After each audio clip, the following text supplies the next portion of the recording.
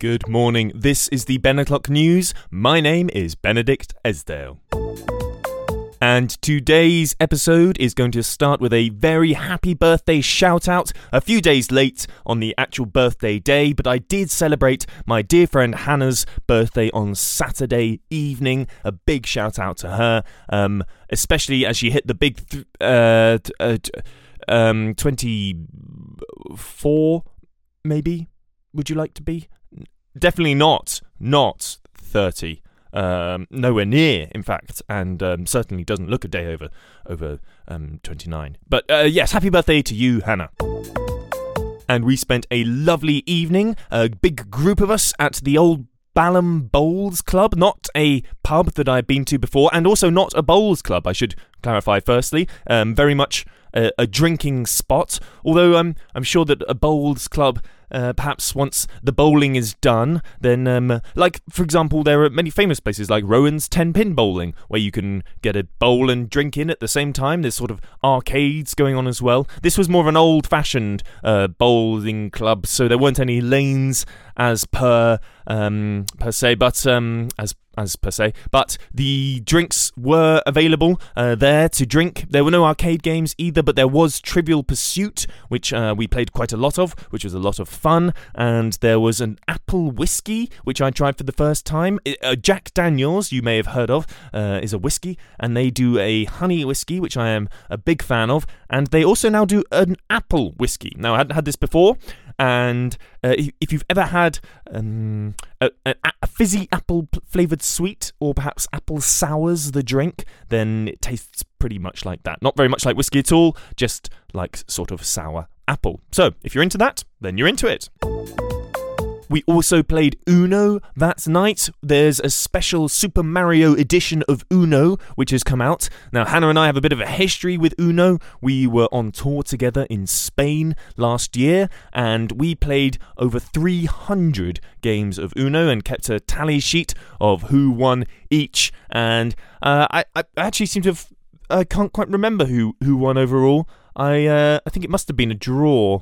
I think it must have been 150 each exactly. Yeah, I can't remember. I can't remember who won. But it definitely wasn't. It definitely wasn't Hannah.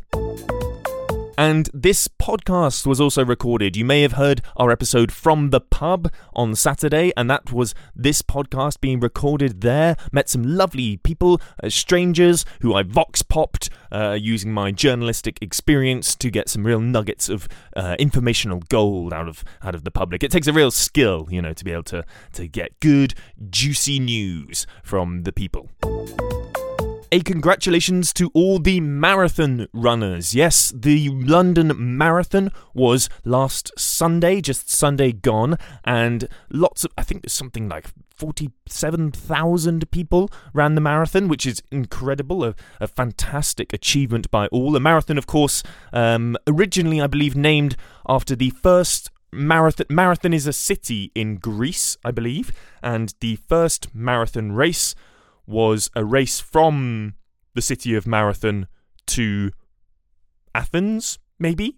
Or vice versa. It could have been a race from Athens to Marathon, and I don't know if that's when the distance was first introduced, or if it was just a bit vague. It was just however far that was. But I believe now it is 26 miles, could be making that up, could be 27, and about twice as many minus some kilometres, 42, could be making that up as well. That would be twice as many plus a bit. No, it wouldn't.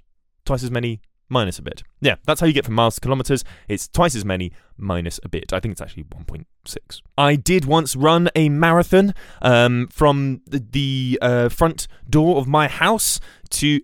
well, I say marathon... I did miss the bus, even though I kind of... It was more of a half-hearted... It came past my door as I left, and the bus stop's just about 50 metres down the road, and I sort of...